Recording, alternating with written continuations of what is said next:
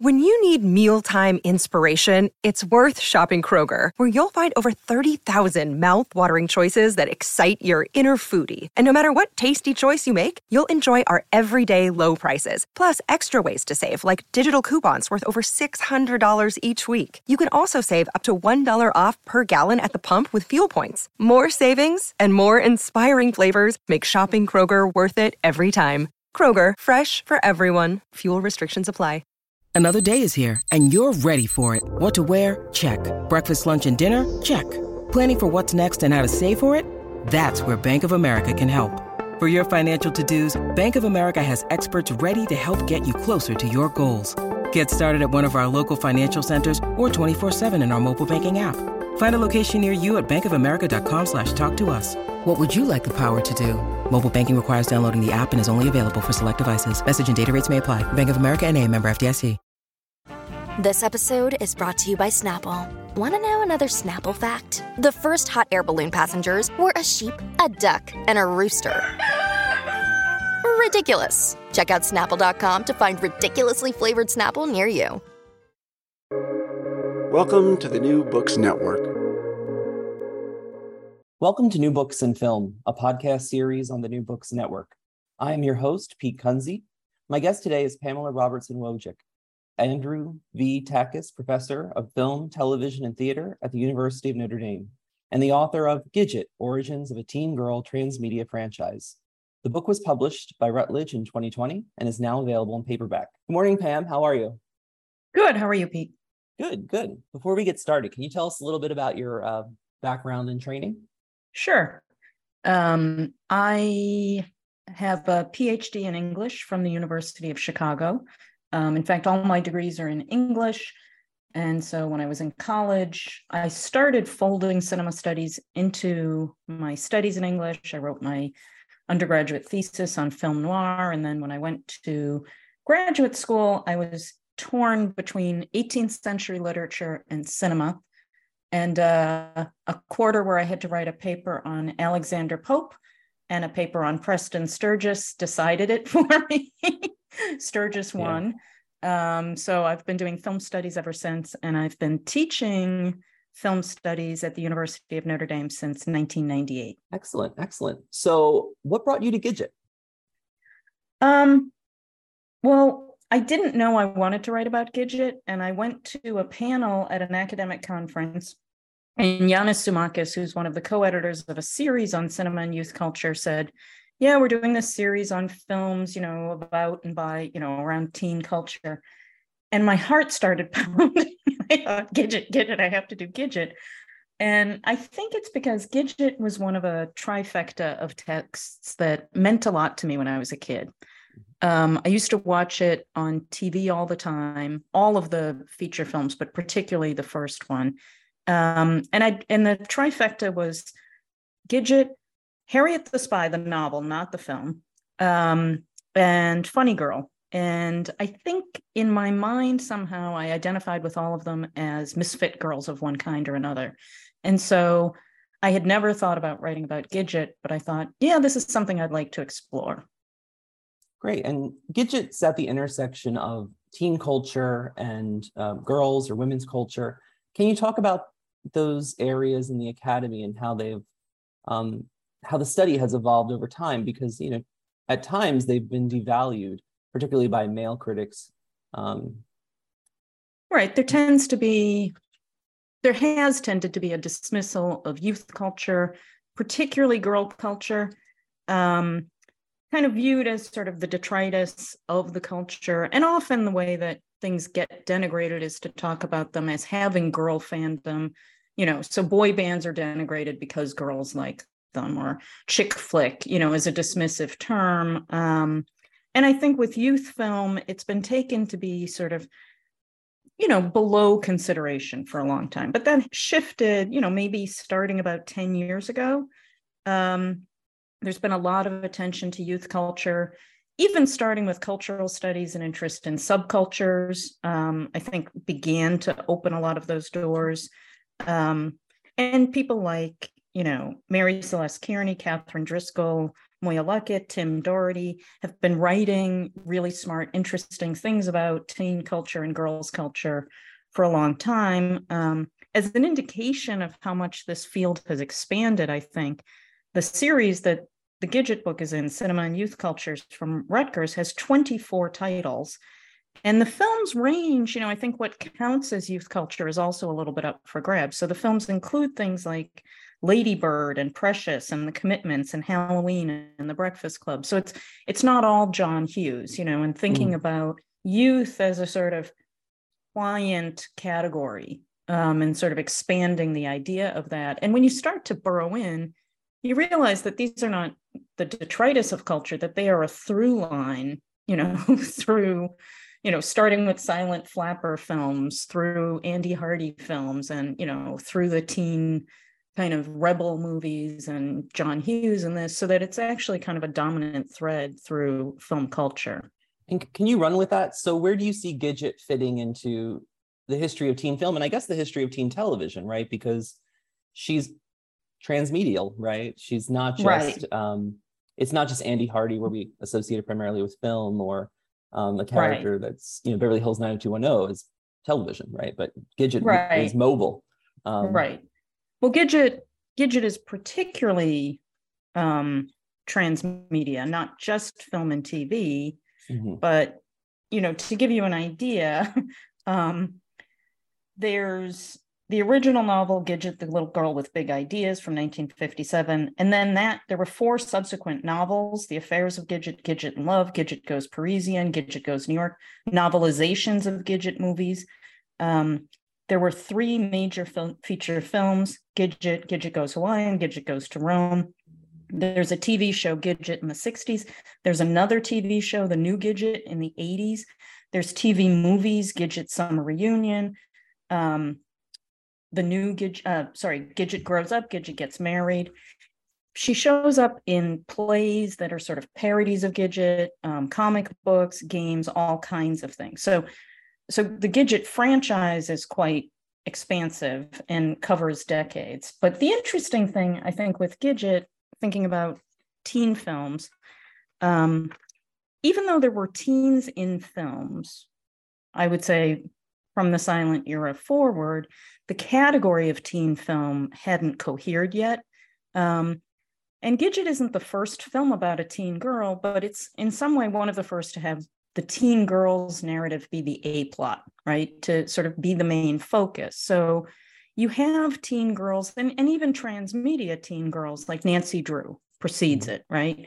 But she starts before the idea of the teenager really coheres, because the idea of the teenager only comes into focus in the late 40s into the 50s, as a sort of distinct generational category and not just sort of an age. Gidget emerges at the same time as the Tammy films. So Tammy and the Bachelor, Tammy Tell Me True, Tammy and the Doctor. Tammy's very different from Gidget.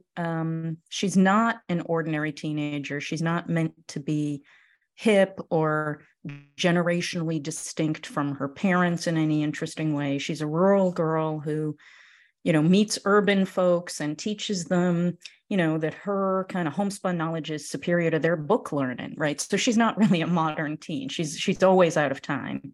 Mary Celeste Kearney has talked about A Date with Judy and Meet Corliss Archer, which started, they were stories and radio plays and movies. So they're a little bit closer to Gidget, but they don't get past the Bobby Soxer as their model of teendom. So Gidget is a really key film for a kind of modern middle-class teendom. What's interesting is that even though the original Gidget film comes out and it's really successful, when they're making Gidget Goes Hawaiian, there's this uncertainty about the audience, right? Of we can't just pitch this to teenagers. And so that is one that really treads water. Kind of the ads are sort of half pitched toward kind of parents, like, oh, look at this wacky kids, and half pitched toward the kids. And Gidget Goes to Rome is similarly confused in its marketing. It keeps invoking La Dolce Vita, like they somehow think that, well, people like that kind of Italian thing, so we'll hook it to that and hook it to art cinema, which it has virtually no relationship to. So that the category is still very uncertain, and the idea that you would have, a clear audience, and this is before the rating system goes into place. So all films are general audience. So there isn't a real trust that there is a teen audience, even as they're making these films. But Gidget is kind of at that turning point when you're starting to have more of an idea of the teen audience. And then with TV, you get a similar thing. Gidget gets on TV in 1965, and there's a whole bunch of TV shows right in this cluster of years that are about teen girls. There's Too Young to Go Steady, Peck's Bad Girl, Margie, Fair Exchange, Karen. Tammy is a TV show. The only one that's really remembered now or still in much circulation is the Patty Duke Show, and that was the most successful. That lasted 3 seasons. All of these other ones were sort of 1 season. But again, the question of audience. So when Gidget came on initially, they thought that the audience would be sort of young marrieds. So the advertising was tied to cars and sort of hip, sexy cars that they thought those people would want. But at the same time, they were putting out board games and comic books aimed at very young kids. And it's unclear, exactly who was watching this. There have been claims that, the father controlled the remote control, and so that's why Gidget didn't last more than a season. But it clearly had an audience, and then the audience grew once it went into syndication. But there wasn't yet a really distinct category of teen TV, again, because, if you have 3 to 4 stations, if you count the UHF, there isn't a way to sort of channel things toward a teen audience in the way that you get once you have cable, right? And you can have kind of Nickelodeon pitching to a kind of teen block. But they were trying with the TV. They had sort of dance shows and, American Bandstand and Shindig and these other shows that were aimed at teens, and they were trying to create a kind of coherent block, but it shifted very quickly. That's a great overview of the Gidget franchise. And as you were talking, I was thinking about generations of Gidget. I was thinking about audiences of Gidget. I was thinking of spaces where one could find Gidget, right? Whether it's print or television or film. Can you tell us, how do you research this? Where do you start, and where did your research take you? Yeah. Well, when I started writing the book, the series is supposed to be, you just write about a film and you talk a little bit about the origin of the film, which, is usually production history. You sort of analyze the film and then you give a sense of its afterlife. As I started doing that with Gidget, I was like, okay, well, I have to look at that original novel, which then led me to think about all of the other novels that are running alongside the release of these films, right? And then in thinking about the afterlife, well, okay, you got the 2 feature films. Well, then there's the TV show. And then the 80s TV show, which I had no idea even existed. I don't know where I was probably in college and not interested in Gidget shows on TV.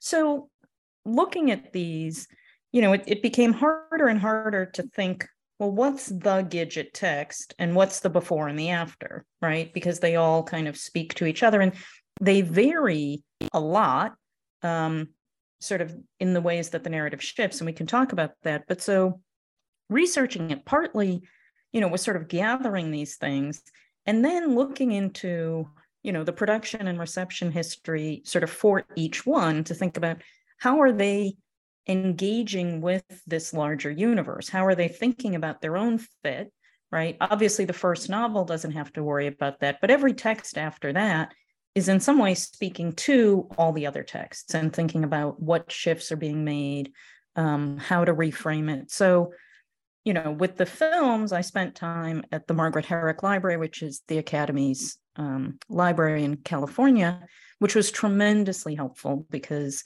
they have not only, original draft scripts and final scripts, but they have a lot of the marketing material. They have a lot of the production notes. So you can sort of see the conversations that are happening around the films. With the books, a lot of the books, it's hard to find any trace of them, really. I mean, you can find paperback versions around, but a lot of them, didn't get reviewed, don't have much circulation, but you can find a lot around the original novel.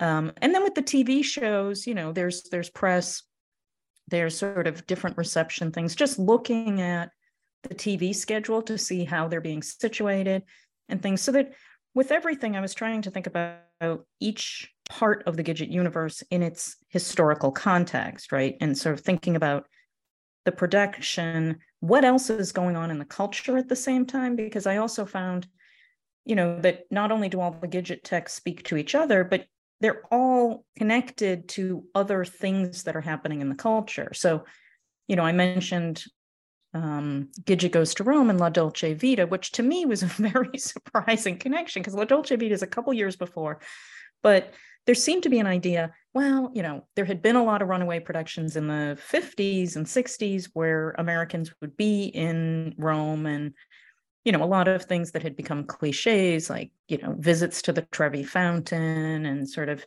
different emphasis on fashion and things. And Gidget certainly plays into that, but the very specific connection to La Dolce Vita seemed to want to connect Gidget to a kind of decadent Rome, and to, in a way, sex her up, again, with the confusion about audience. So that was a connection I wouldn't necessarily have thought about, but it came through a lot of the press materials and the marketing.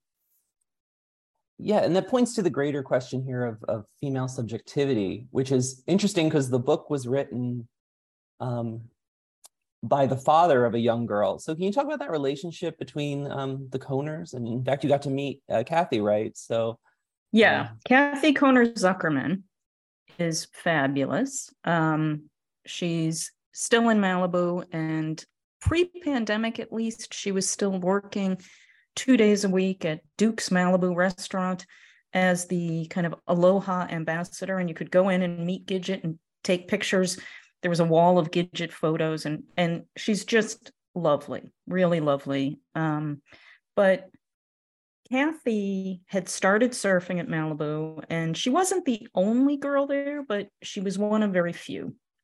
And she came home at some point and said to her father, gee, I think I'd like to write a book about my experience. And her father said, I'll write the book, because her father was a screenwriter. Kathy, didn't resent this in any way, thought, yeah, he's a writer, great. And Kohner is interesting. So he's a screenwriter. He had moved from Vienna to Prague to Berlin and then emigrated to the US. He had studied film. And then when he came here, his brother had preceded him. His brother, Paul Kohner, was an agent in Hollywood. Kohner wrote numerous screenplays, mostly musicals and light comedies, a lot of films with sort of doubling in them, and different themes. The book, Gidget, the Little Girl with Big Ideas, was under contract before it was even finished. So, in some way, this is a story about someone who's hooked into Hollywood. The success of this depends on Kohner and his brother being an agent, having those kinds of connections. The novel is written by him, and some critics have said, that makes it kind of prurient and, this guy writing about this girl. And one critic compares it to Lolita. I don't think that really holds up, because the book is written in the voice of the girl, and she is telling her own story. She talks about herself as a writer. She claims she's not a good writer, that she doesn't like writing, but then there's this whole novel.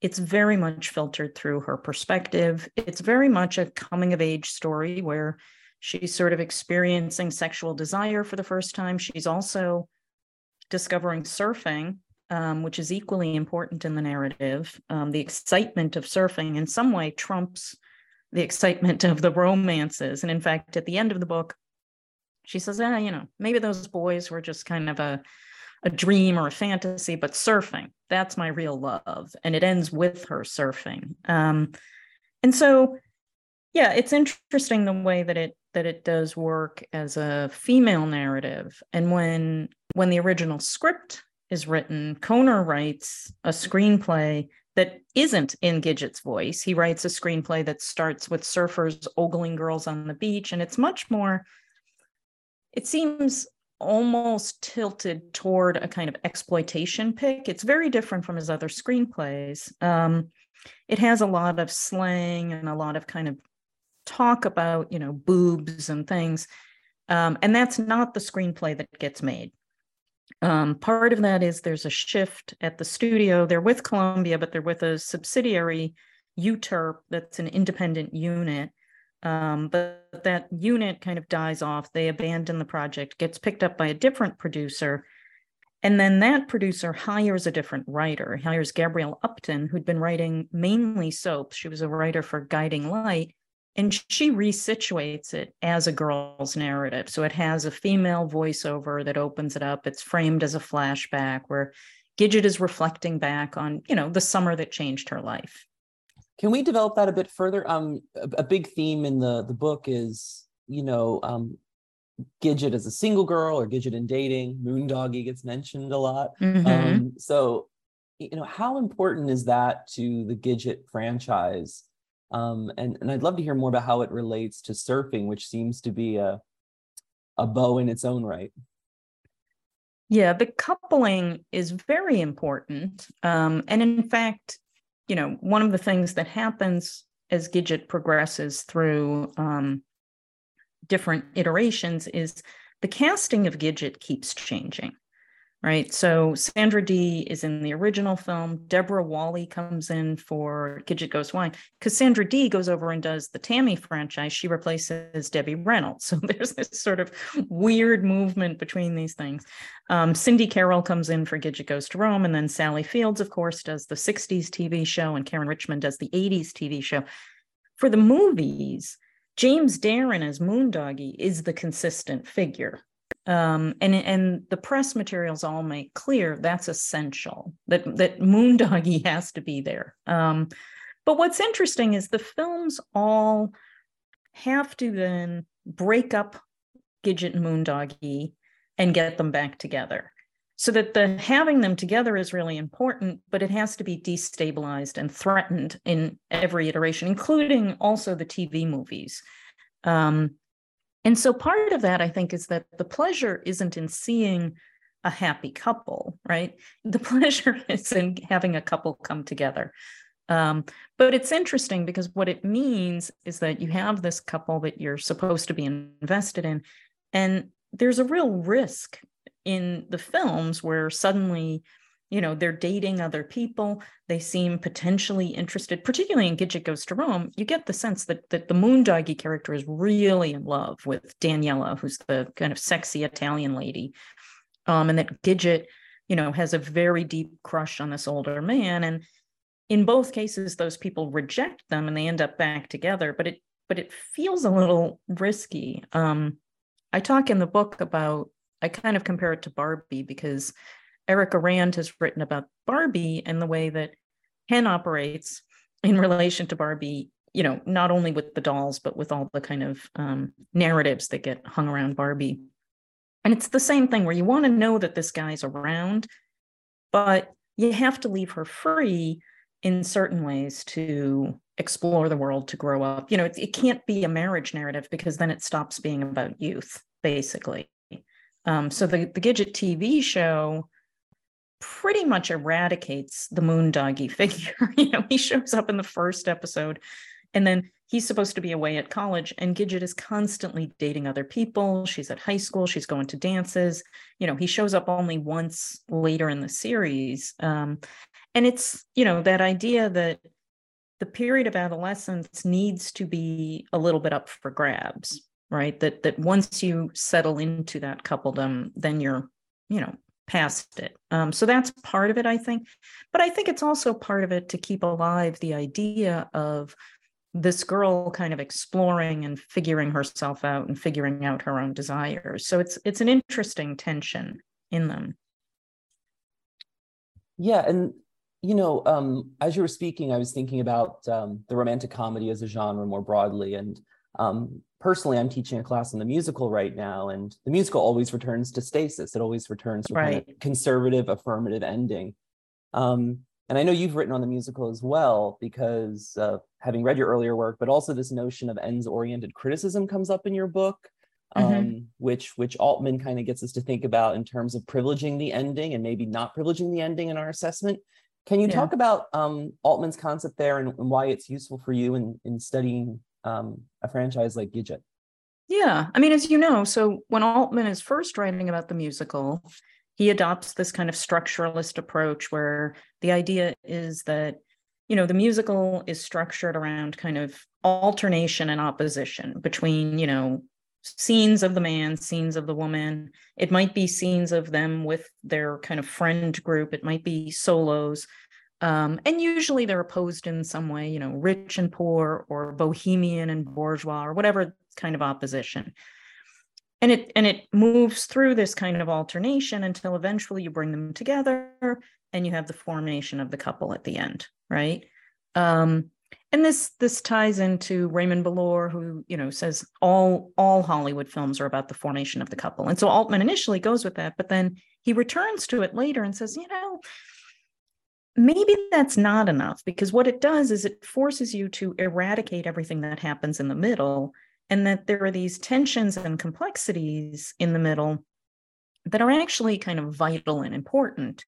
And one of them is potentially this pull toward, this sort of homosocial grouping, right, which can tip into potential queerness. And in some way, that ending, that formation of the couple is a way of sort of eradicating that possibility, right? It kind of teases it and then eradicates. And the other problem is that, as I said with Gidget, there's this tendency in romantic comedies, in the musical, to throw other possible partners into the mix, right? That there have to be these threats to the couple so that you can celebrate the couple at the end.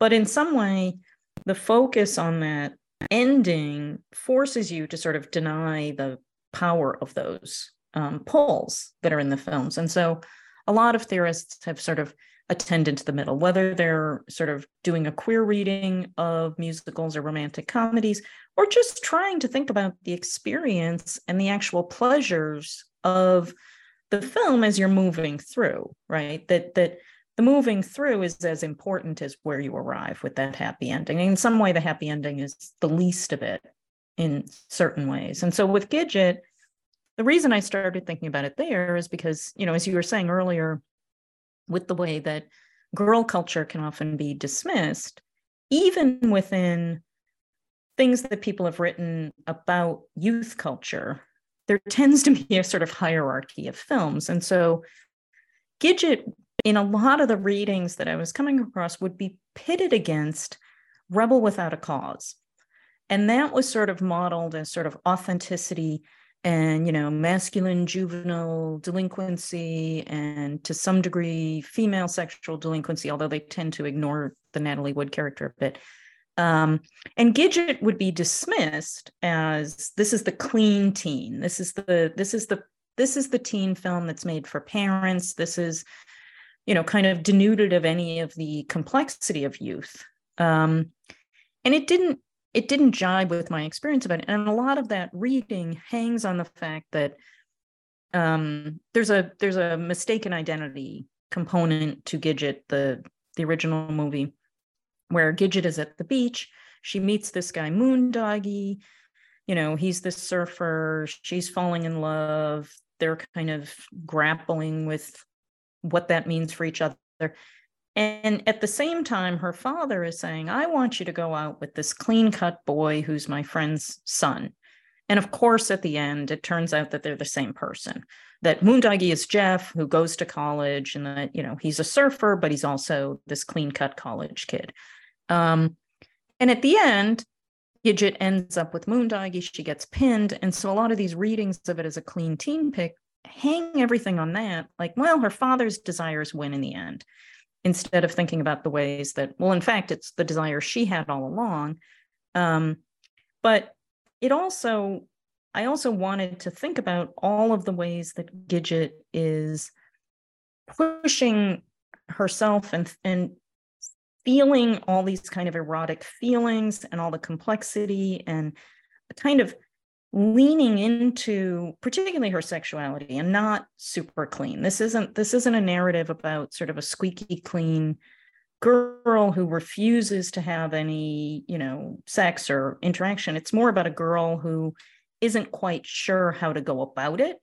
And so at the beginning, she's kind of not a tomboy exactly, but more like, a little stuck in childhood. Her friends are all parading around in bikinis and they want to go to the beach and pick up boys, and she just wants to kind of play. And there's a kind of tension there about, how do you grow up? How do you move from being that kid into that other role? And it's not super easy to do.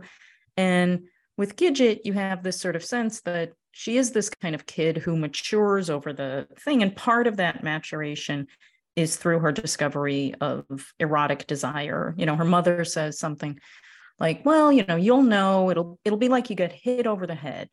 And of course, she literally gets hit on the head, and, Moondoggie has to rescue her not once, but twice. She gets caught in kelp and, kind of discovers these feelings in herself, and even at some point throws herself at the big kahuna, who's the older kind of, more entrenched surfer, and gets rescued from that. But it's not that this is a girl who is completely outside a lot of those feelings and those kind of ambivalences of youth. It's just that her trajectory eventually takes her to this coupling, which then gets undone and undone and undone. And I think the surfing, you had asked about that.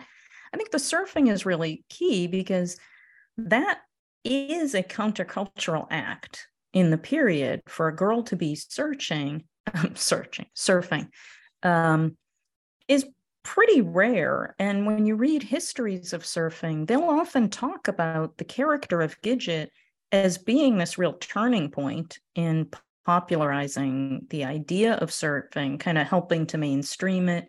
And it's a pretty interesting thing to be hanging out on the beach with these figures who are themselves very bohemian. They're kind of opting out of work, and kind of the march toward breadwinning and things. So, and part of how they talk about Gidget is that she tames Kahuna because he eventually goes back into work. But in some way, again, that ability to hang out and sort of explore that other side, I think, is really important, and why the middle seems to me to matter as much, if not more, than the end. I'm curious if you could talk about, I'm thinking about surfing, right? And you have teenagers in swimsuits, right? Teenagers who have hormones. Does this become a way where they can kind of innocently explore, interacting with the opposite sex, this rising desire? Do you feel like surfing provides this kind of, arena for the exploration of these developing feelings in a way that, say, skiing might not, or Well, it's interesting because in the original book and in the original film, because in those, Gidget is the only girl, right? And her girlfriends have no interest in surfing. What they want to do is pose on the beach and sort of look attractive and attract the boys. And the surf culture is very masculine. And this gets played up in that initial draft script. But even in the other ones, that it's this kind of homosocial world of men. Women are not welcome. They have, a luau where you bring women, but there's a real distinction, that these are sort of sexualized women who are outside of the surfing culture, who they can date, but can't incorporate into the surfing culture. So it doesn't have that vibe at that time. And in some ways, Gidget's ability to penetrate it is because she's not perceived as much of a woman, right? The Gidget is supposed to be girl midget. And so she's diminutive. She's a girl. She's not a woman. And there's moments in the film that will pit her against, much taller, bustier women who are sort of, the real women. By the time of the TV show in the 60s, they don't have Gidget surfing as much. I think they downplay a lot that aspect of it, and make it much more about high school. But they always show scenes, in the opening and closing credits of surfing. And those are much closer, I think, to what you're talking about. But I think it's the difference between, 1959 and 1965, because Gidget, not alone, but Gidget is part of a move to mainstreaming surfing and, helps launch a series of surf films, surf music, beach movies and things that are much closer to what you're talking about, where there's a kind of party, sexy vibe to the surf culture, where it is about kind of dancing on the beach and hanging out with kids in, more attractive costumes than you might in some other venues. But I think with the original, it really isn't that. And so there's a real shift in the culture and in the representation of surfing. And so since Gidget is a narrative about transitions, right? Physical, emotional, psychological, it means the actress can't play the part for too long, especially if it goes on over several years and several iterations in different media. Can you talk about multiplicity, which comes up in your framing of Gidget as a franchise, as well as the actresses who have played her, and how there may be variations among those performances and those presentations of Gidget in different moments?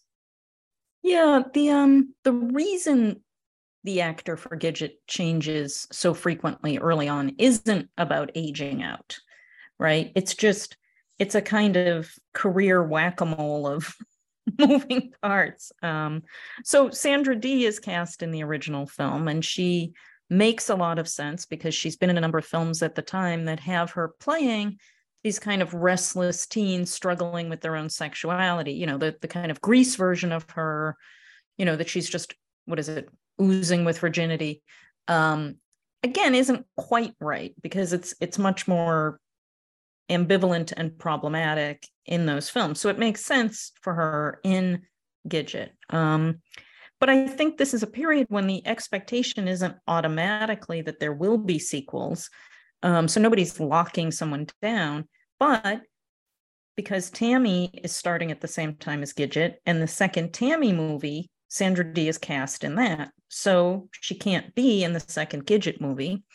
So they hire Deborah Wally to come in. And the interesting thing is, each time they bring in a different actress, there's sort of this work to introduce her. So with Deborah Wally particularly, there's ads that are sort of about the new Gidget, and they have her, these kind of print and TV ads that have her, she's the new Gidget, and then she's on the phone with Moondoggie, and kind of being introduced and brought in. But she has to assert her identification with Gidget, her similarity to Gidget, so that the idea of the character becomes more important than the specificity of the actress, as long as you're Gidget enough, right?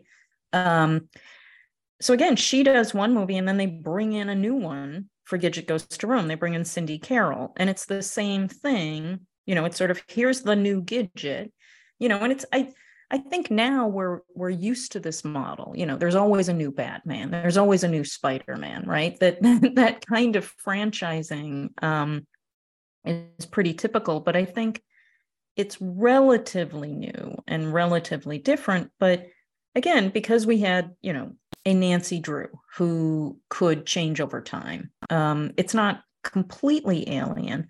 Sally Field comes in for the TV series, and again, each time they claim that there was a giant contest and that this girl made it through, and each time it's sort of expanded, well, we looked at 50 girls, we looked at 350, we looked at 1,000 girls, but then the one that they get is sort of like, well, I think of myself as a Gidget, that's how I operate in the world, and I identify with her so much, so that each of them kind of slides into it, but they're very different actors.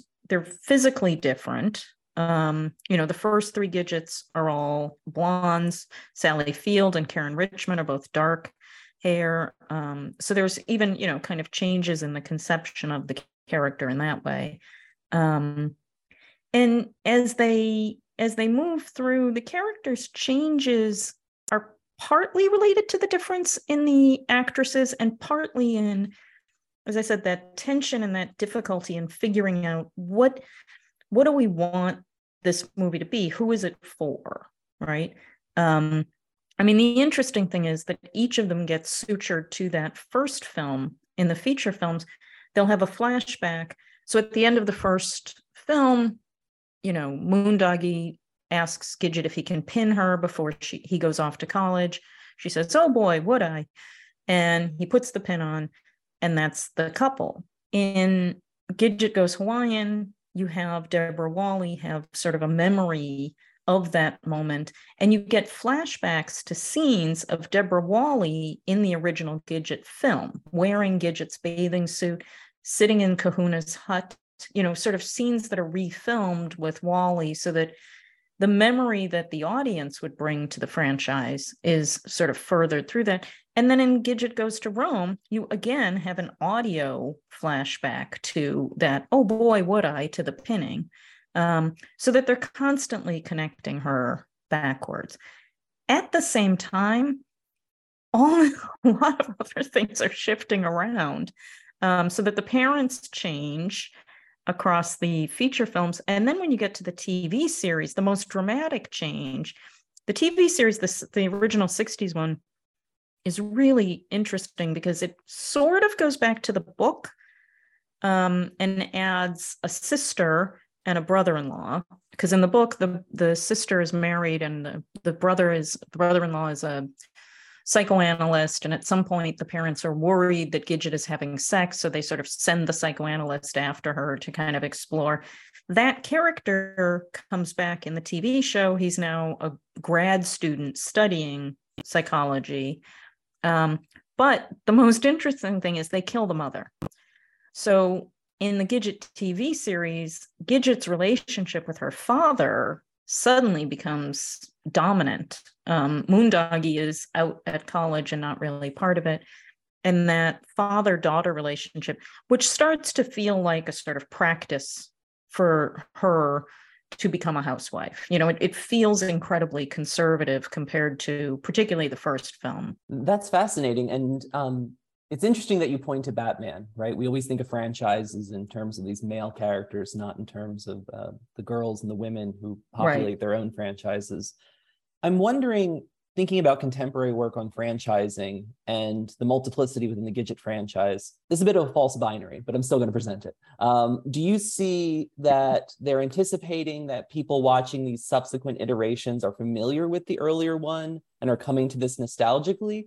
Or do you get a sense that they're anticipating a new audience and therefore they can kind of wipe the slate? I'm thinking of the Batmans, right? I mean, obviously the Adam West Batman and the Michael Keaton Batman and the Christian Bale Batman in some ways kind of wipe the slate a little bit, and kind of anticipate perhaps a new audience. But I'm curious your thoughts here about nostalgia or new demos coming into the franchise. And yeah, I think that with the feature films, there's definitely, an assumption that you're familiar with the original, and those flashbacks and reminders of the original are very important, and the continuity of Moondoggie through those also stitches them together despite the changes in actress.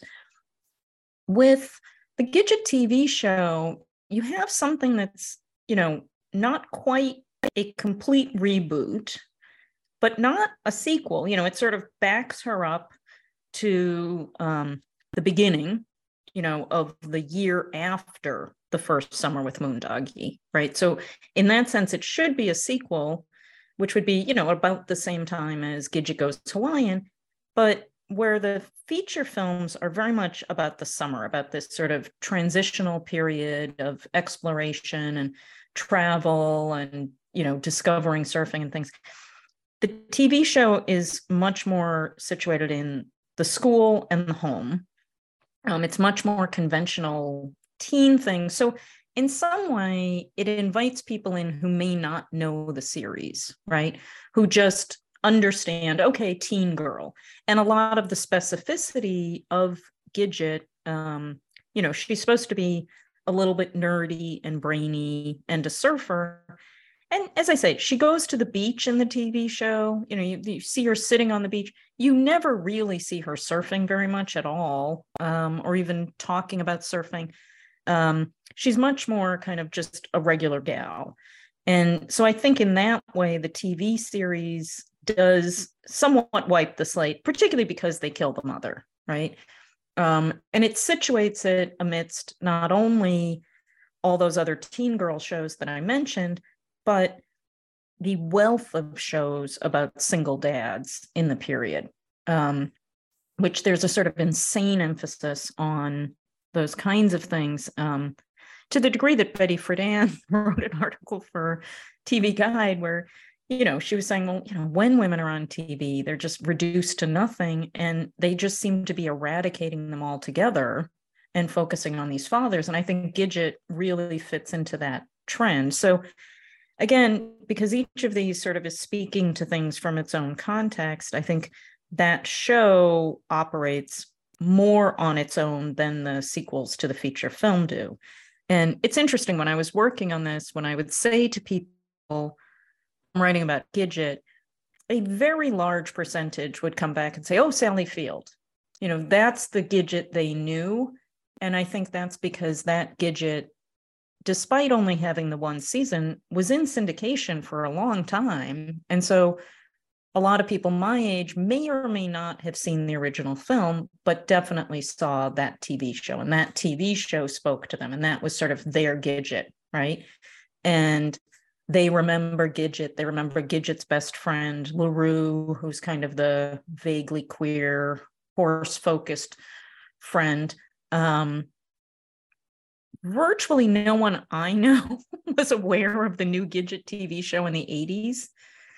And that is very much a nostalgia machine, because what they do there is they finally do have Gidget and Moondoggie married, but they're taking care of Gidget's niece, who has a best friend who's just like LaRue, and who gets into, Gidget-like adventures, so that everything pushes down to this younger generation, but with a framing narration of Gidget now as an adult, a real estate agent, reflecting on what's happening with her niece. So it's pitched, I think, to an audience that's maybe older and maybe remembers Gidget, but I suppose, could also have been of interest to younger audience that might have identified with. But it doesn't seem, and the books are interesting because the books mainly push Gidget into her 20s. When Gidget's in New York and this gets picked up in a TV movie, she's working at the UN, right? And the TV movies are pretty fascinating because that's also a new form. If teen movies and teen TV are new, the movie of the week, is very new, that kind of TV model. And Gidget is one of the first. And the Gidget Grows Up one is really interesting because Gidget moves to New York. She gets a job at the UN as a tour guide. She moves into an apartment with other gals that is rented to them by Paul Lynde, who's playing an obviously gay former child star. It's riddled with sort of camp references. So the apartment that he rents them has, images of all these old Hollywood divas all over the walls. And he says, you can't change any of this. So she kind of gets her first kind of male gay best friend, who then also shows up and Gidget gets married. He gives her a candelabra from, an early Dracula film, and he films the wedding that then we see his film, and it's a 60s conception of silent film. It's playing much too fast and it's silent, So there's all these kind of weird connections and nostalgia for old Hollywood. At the same time, it's the first one where you clearly have Gidget have a sexual affair. She has an affair with the, Australian ambassador. And then, Moondoggie comes back. And that film has Moondoggie in Vietnam. He comes back from site.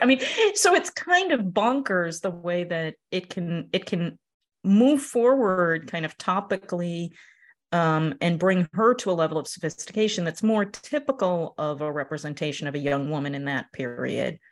that doesn't really have all that much connection to Gidget or surfing. You know, her father does show up, but other than that, you know, it's just sort of a girl in the city.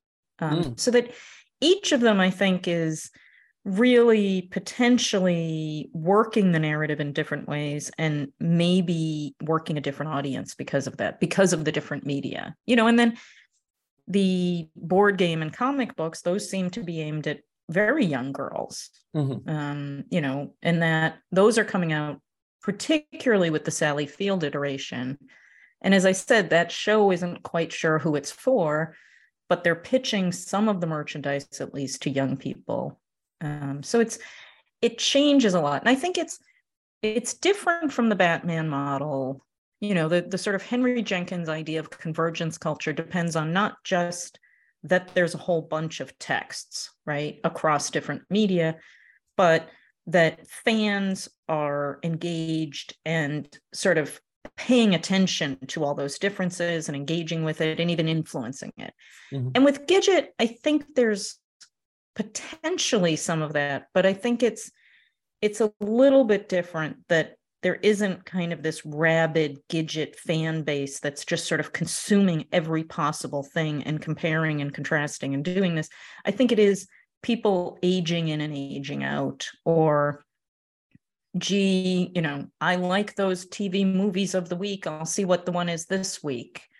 Or, you know, I'll try this TV show in the 80s because there's nothing else to do. You know, and I don't think they're the same people who would be as invested in kind of Sandra Dee, say. So that leads into the next question, which is, what has been the cultural legacy of Gidget? Is Gidget still with us? Or do you see, looking at contemporary girls' culture, Gidget-like characters? Yeah, I think that, you know, in being at the sort of early stages of teen film and teen TV, that Gidget, along with something like Patty Duke, carved the way, right? Helped feminize the genre of the youth film. You know, if the youth film is previously associated with things like Rebel Without a Cause and Blackboard Jungle and Rock Around the Clock, teen films after Gidget start to pay more attention to women, right? I think without Gidget, you don't have Pretty in Pink. You know, you don't have a lot of those films that are sort of focused on girls, right? I think something like Booksmart owes a debt to Gidget, because I think that best friend, you know, one of the things we haven't talked about is Gidget, not only in the TV show with LaRue, but in the movie and in the book, has this best friend who's kind of this crucial figure that, you know, she can kind of confide in, and who kind of walks with her through her experience, but doesn't share it, right? Doesn't go to the beach, doesn't surf with her, but Gidget can kind of consult. And I think something like Booksmart plays on that. I think it paved the way for a lot of single girl TV shows, things like That Girl and Mary Tyler Moore, and particularly girl TV shows like Lizzie McGuire, Hannah Montana, iCarly. As I say, I think the TV movies, you know, helped craft that form that became very vital. And I think even something like the new Gidget, the 80s version, you know, that's about kind of creating an alternate family, right? Gidget and Moondoggie raising the niece. And I think that you get that kind of alternate family structure in things like Full House or Family Matters or The Fresh Prince of Bel-Air. So I think there's a lot of ways that Gidget was at the forefront. And I mentioned, you know, beach films. Annette Funicello and Frankie Avalon films wouldn't necessarily happen without Gidget, or in the same way. So I think she radiates out in a lot of different directions, just as other texts created the context and the possibility for her coming forward. Yeah, and it's interesting to think too about like how she would situate a larger kind of fascination with teen culture in California, right? It seems so many teen narratives have us returning to California as the ideal space for adolescence. I'm curious. Yeah. Go ahead. Oh, no, I was going to say, yeah, I mean, California is really important in the way that in that period, it is becoming identified with teen culture. And so that a lot of that kind of, Beach Boys and things that become, even though, very few people in America have that experience, but we read it as the quintessential teenage experience, right? And so in a way that, Brooklyn never became. Or something else. And the idea of a kind of middle class teen culture, you think of something like, the Partridge Family. When I was a kid growing up, I thought it was incredibly exotic and fascinating that they would go hang out at the taco stand. That seemed very California to me. As well as, things like Gidget with the beach. Yeah, absolutely. Absolutely. So I have a bit of a big question here for you, which is, where do you see kind of future directions, maybe not only for Gidget research, but just for girls' media culture research, having spent this time working on this project? Yeah, I don't know that I'm doing any deeper dives, but I know that other people are. There's a lot of work coming out about Patty Duke and teen TV. There's a lot of energy and interest, particularly, I think, in expanding the scope of girls' studies to focus less on kind of white girls as sort of the center, and to kind of decenter girls' studies and really think about, Black girls and Latinx girls and Asian girls, and how thinking about different communities or different kinds of intersections would complicate the idea of girls. I think there's been more attention to kind of queer girldom. I think that the expansion beyond the genre of the teen film and toward conceptions of youth outside that genre. So I've recently been writing about early 1970s hitchhiking films, which are all about young women. And, the category of youth keeps shifting as well.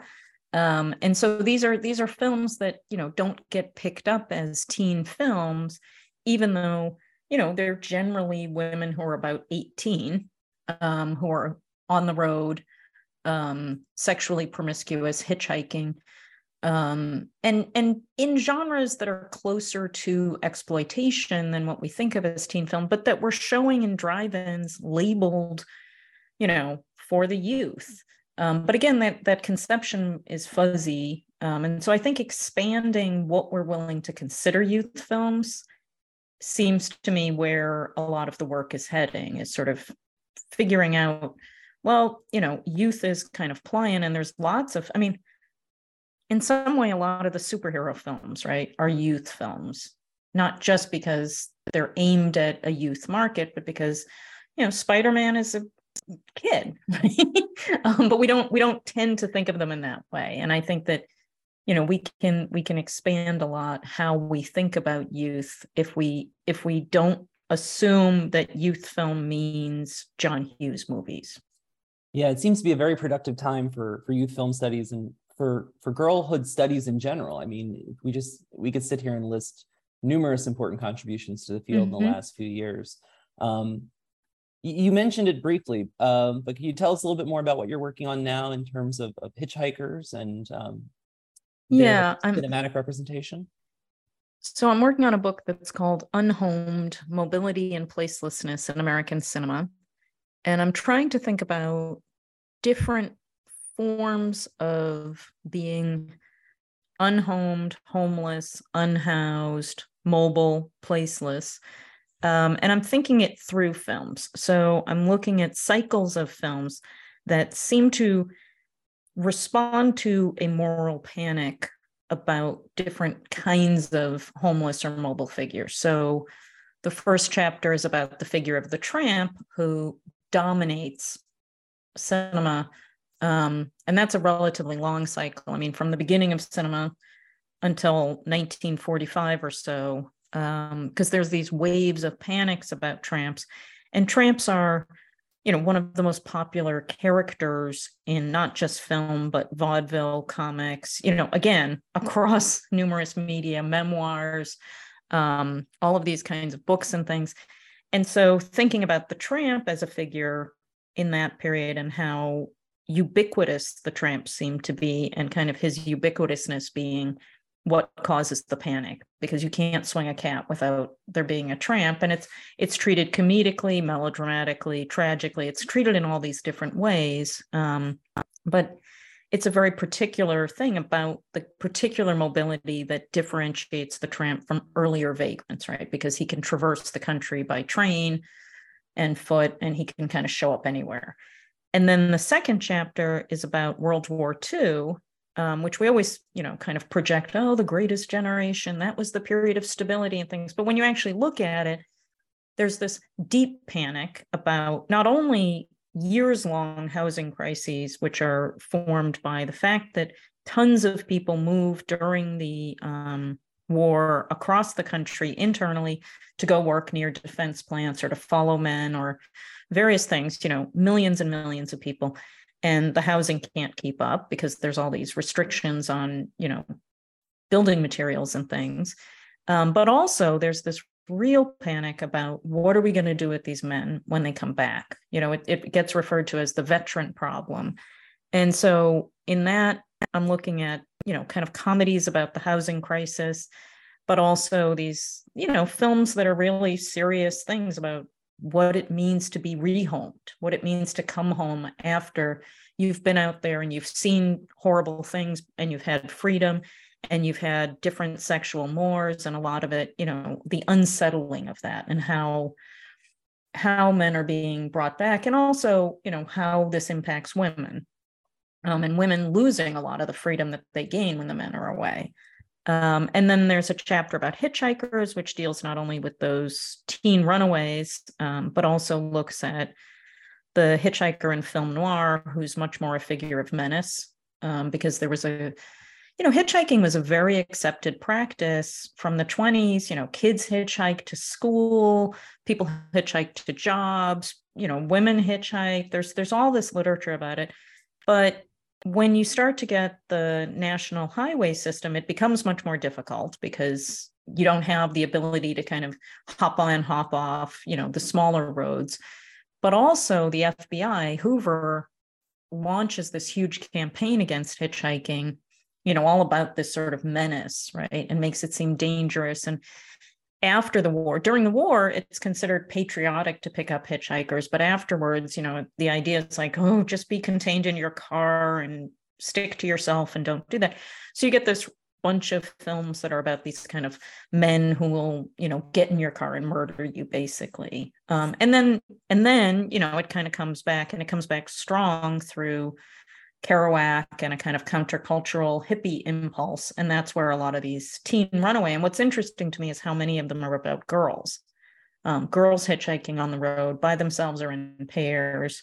And, it goes with risks, but also tremendous freedom. And then the chapter I'm writing now is about the 80s and the beginning of what we would think of as modern homelessness. So street people and a changing demographic of the homeless, a new visibility as gentrification kind of gets rid of skid rows. So you don't have kind of an area in cities for transients.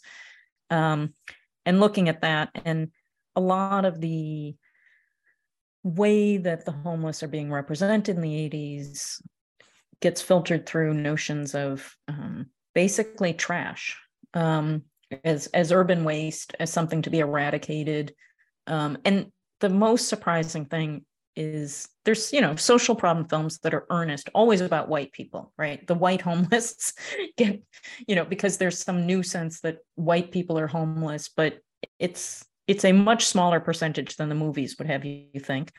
So there are these earnest social problem films, but then there's tons of these comedies, which are romantic comedies and or bromances, where it's a bromance between a rich guy and a homeless guy. And they kind of, the homeless guy becomes a sage who helps the rich guy understand himself better.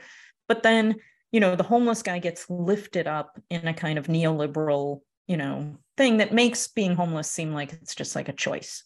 And so they're pretty interesting. And then, the last chapter will talk about precarity in contemporary youth and gig culture, I think. So that's the current project. So little bits of youth, lots of gender, lots of questions of class. Yeah, and I can see the through lines to your earlier work too. I mean, it seems like a really exciting generative project. Thank you. So. I look forward to it, and hopefully you'll come back on. Thank you for your time today, Pam. It's been great talking with you. Thank you. The book is Thank Gidget. you. Go see some Gidgets. I think you've made a strong case for revisiting Gidget here, and hopefully, in addition to reading your book, folks will track down the various incarnations she's taken on over the years. The book is Gidget, Origins of a Teen Girl Transmedia Franchise, available now in paperback from Routledge and other online booksellers. This is Pete Kunze, and this has been New Books in Film on the New Books Network. Thank you for listening, and we hope you'll join us again next time.